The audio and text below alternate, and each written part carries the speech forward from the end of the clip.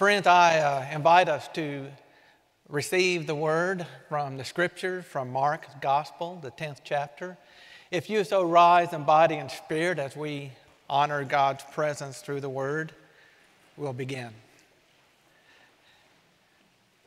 As Jesus, was setting out on a journey, a man ran up and knelt before him and asked him, "Good teacher, what must I do to inherit eternal life?" And Jesus said to him, "Why do you call me good? No one is good but God alone. You know the commandment, you shall not murder, you shall not commit adultery, you shall not steal, you shall not bear false witness, you shall not defraud. Honor your father and your mother." He said to him, "Teacher, I have kept all these since my youth."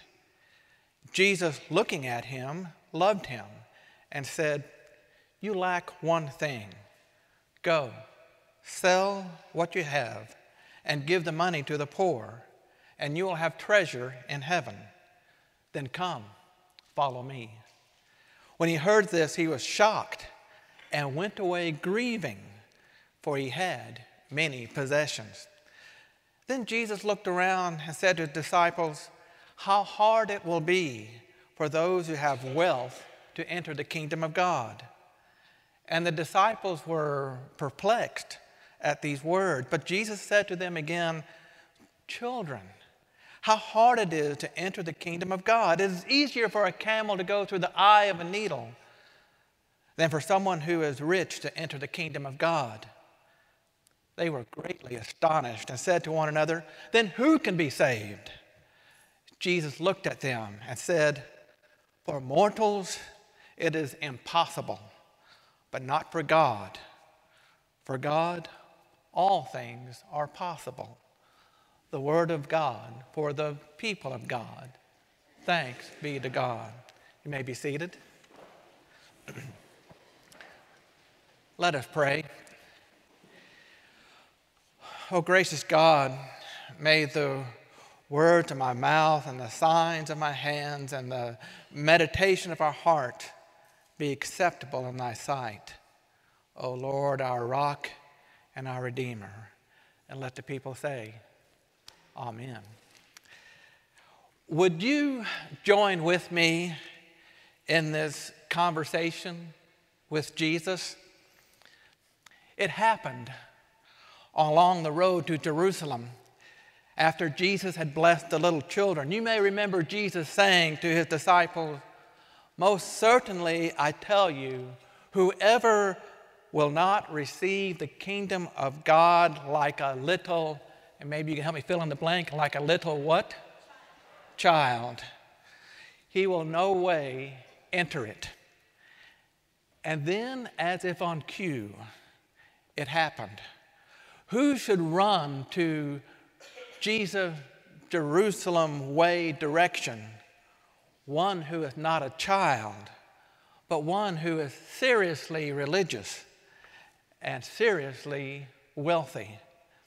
We do not know this man. We do not have his name given to us, but by his actions and by his words, we see, as Jesus sees, that this man has a truly sincere heart upon fixing up his life.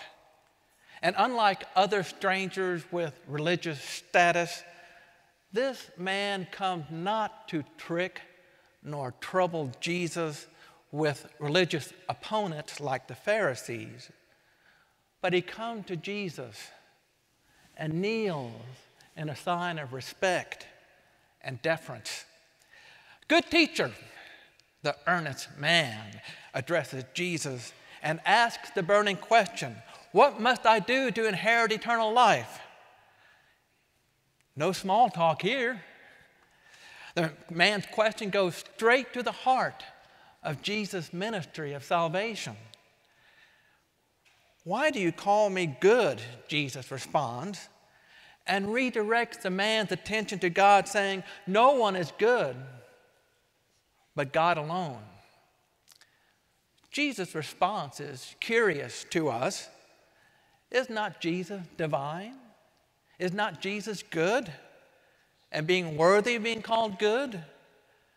But Jesus, being a Jewish leader and teacher, reminds those who will listen that God is the focus of our devotion.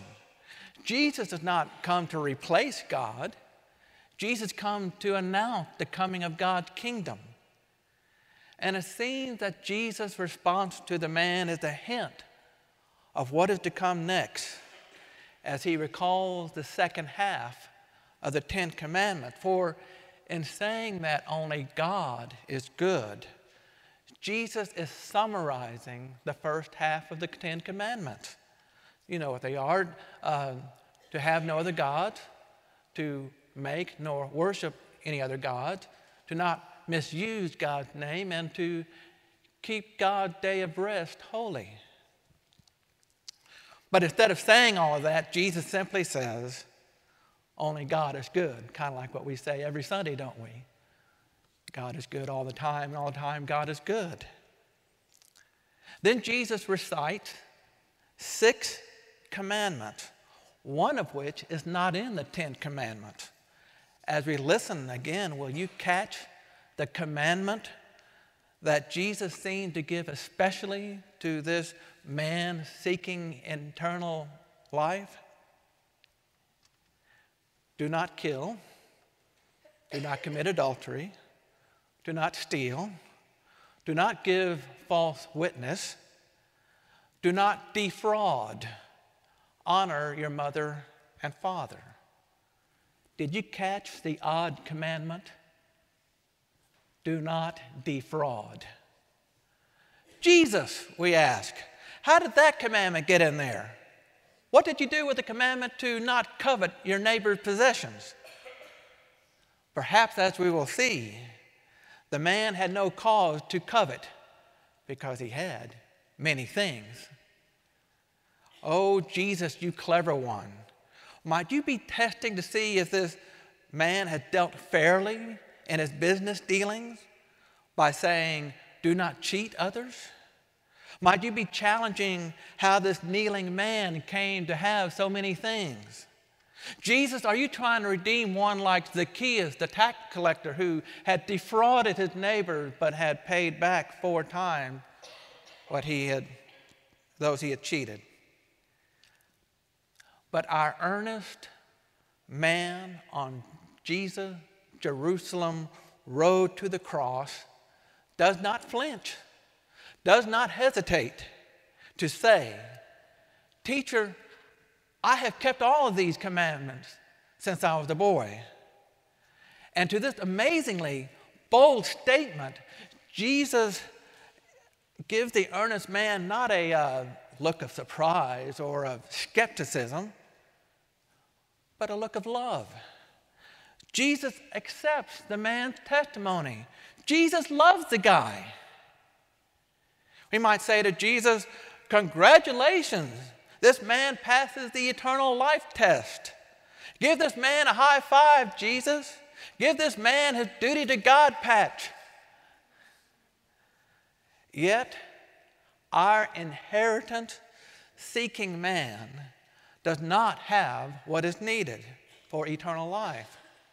For if our man already knew that he had kept all the commandments, why does he go through the trouble of finding Jesus on the road, kneeling before him, and seeking the assurance of eternal life? What might be the remedy, the spiritual medicine that our man needs to inherit eternal life? Jesus prescribed what the man needs. It is not an extra add-on. It is not another commandment.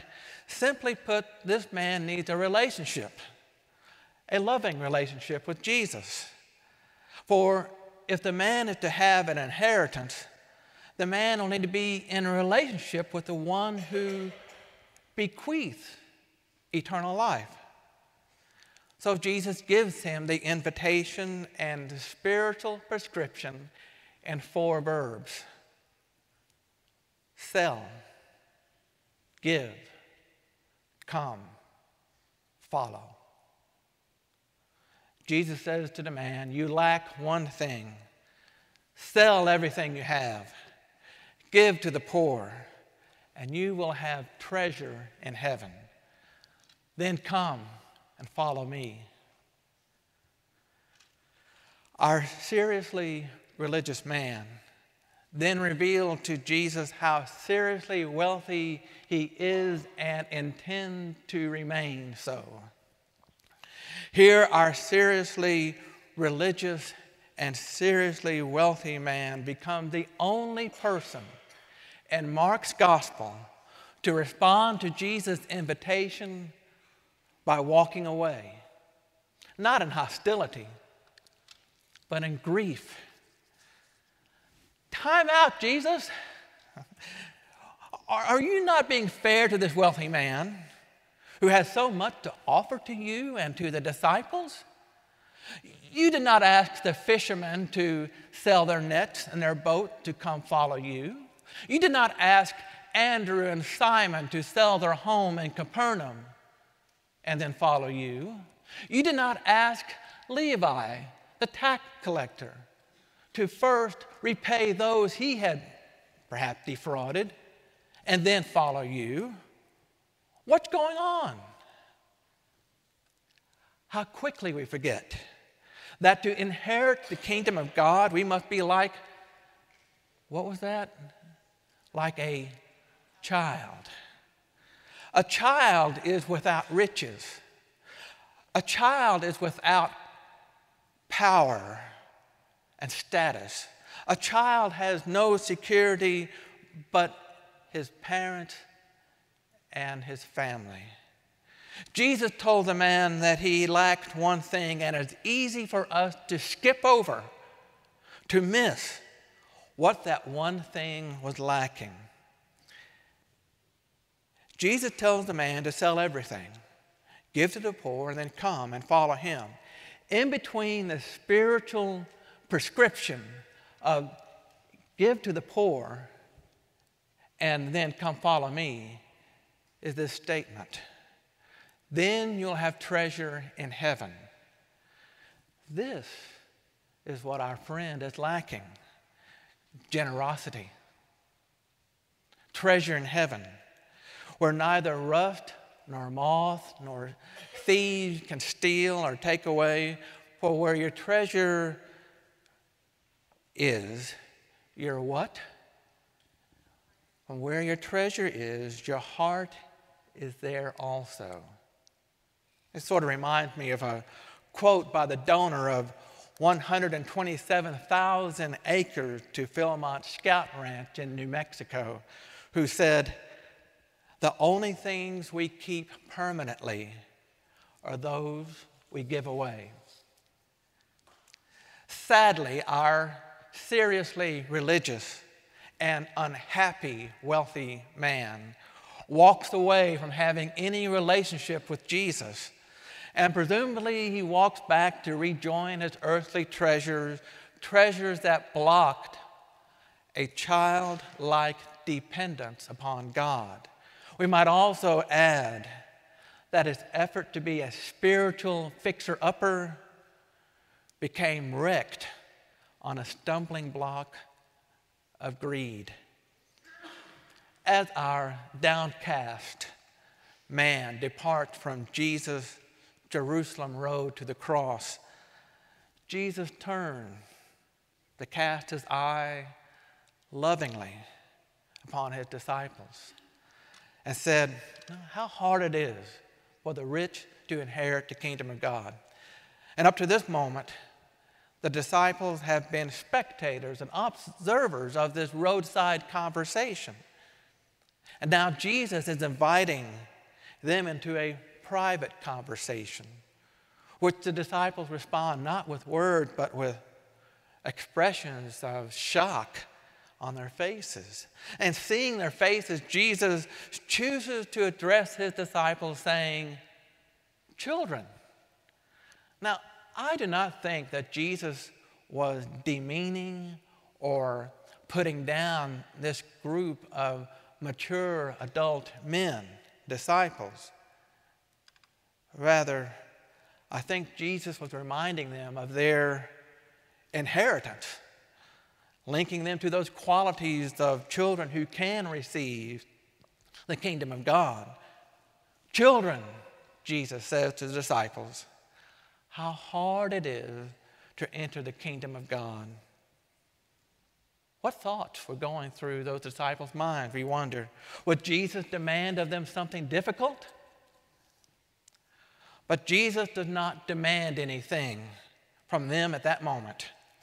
Rather, he turns upside down a prosperity theology of divine blessings evidenced by wealth and possession, saying, it is easier for a camel to go through the eye of a needle than for someone who's rich to enter the kingdom of God.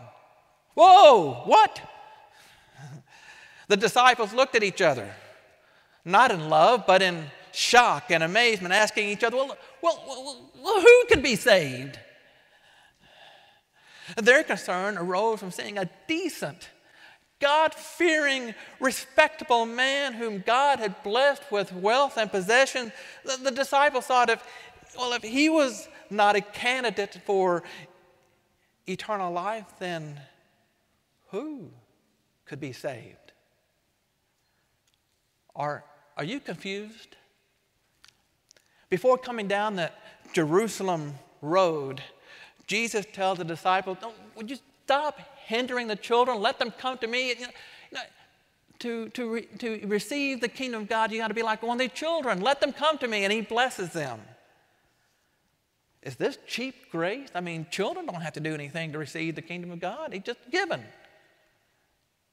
And then on the road to Jerusalem, Jesus tells the rich man, sell everything.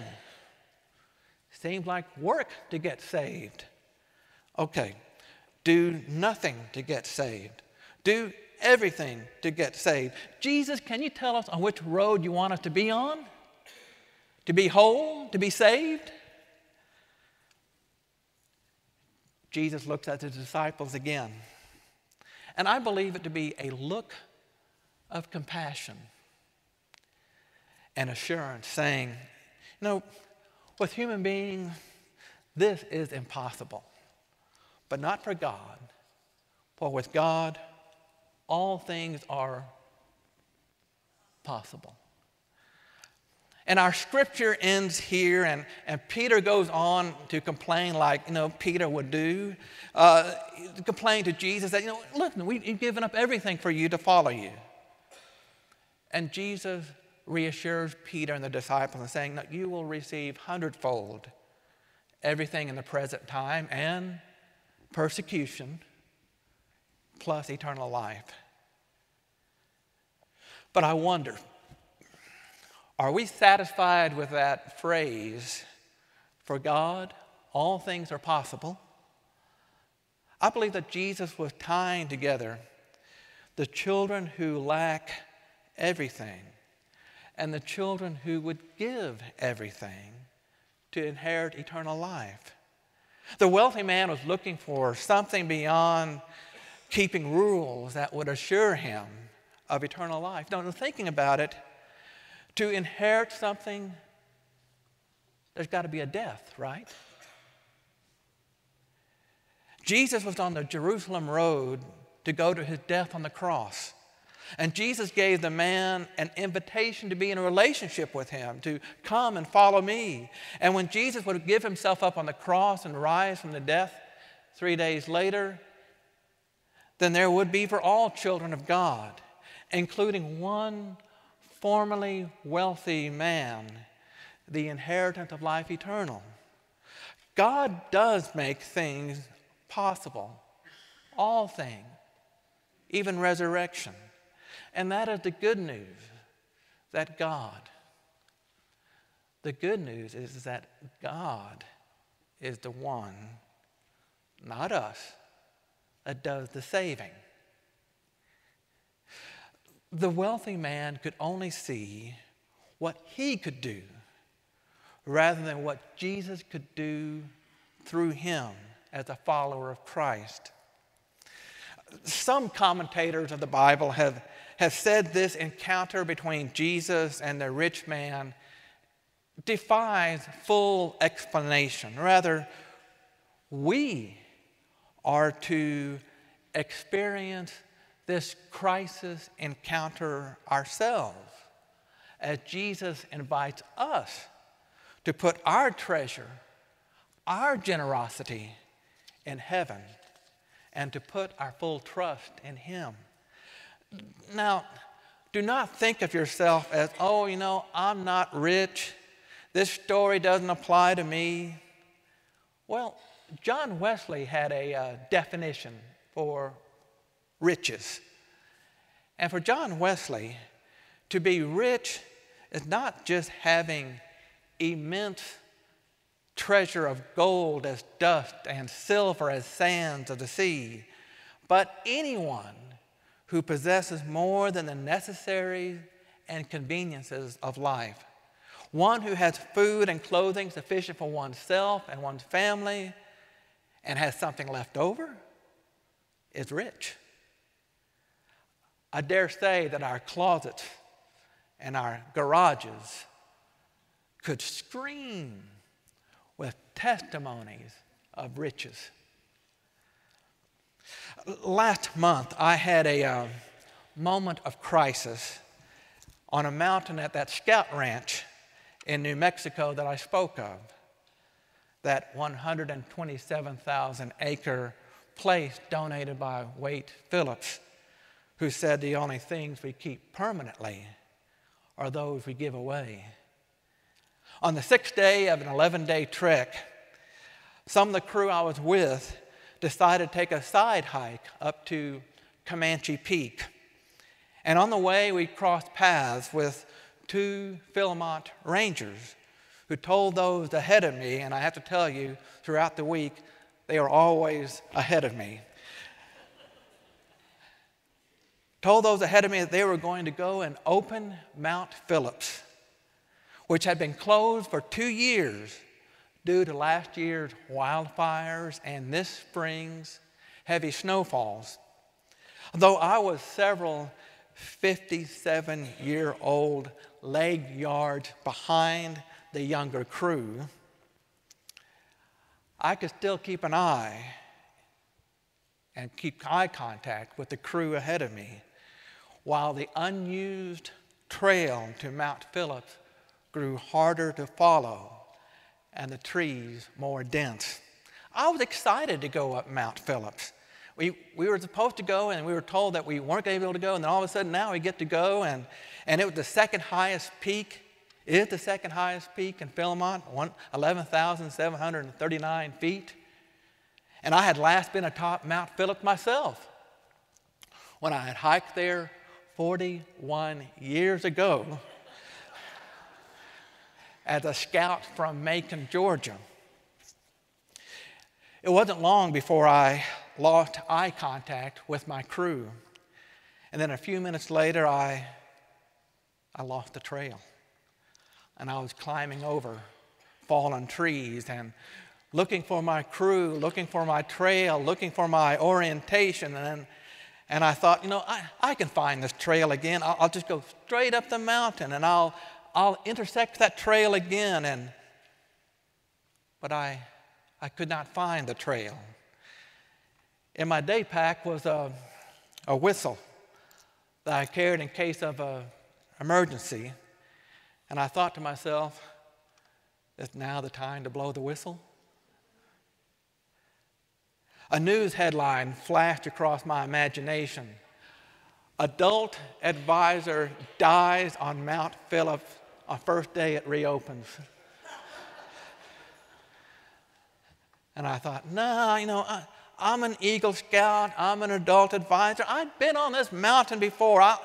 I'll find my way out of this. I pulled out my map and I pulled out my compass and I tried to orient myself, and I soon learned that I was disoriented, confused, and in a word, can you say it with me?